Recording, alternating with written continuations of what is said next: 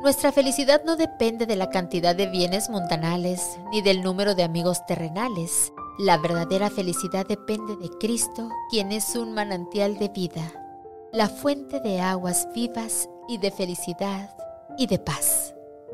Sus promesas nunca faltarán y quienes confían en Él pueden decir: Dios es nuestro amparo y fortaleza, nuestro pronto auxilio en las tribulaciones. Por tanto, no temeremos aunque la tierra sea removida y se traspasen los montes al corazón del mar.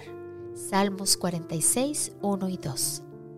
Hoy jueves 28 de abril, ora para que Dios vuelva a encender su paz en ti y para que estudies y creas en su palabra y que a través del Espíritu Santo llegues a ser uno con Dios.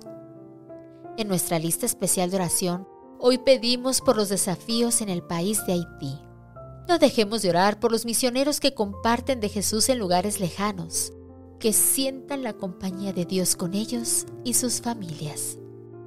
Y sigamos pidiendo a Dios que nos ayude a no temer, aunque bramen y se turben aguas de problemas a nuestro alrededor, porque tenemos un refugio seguro en Jesús.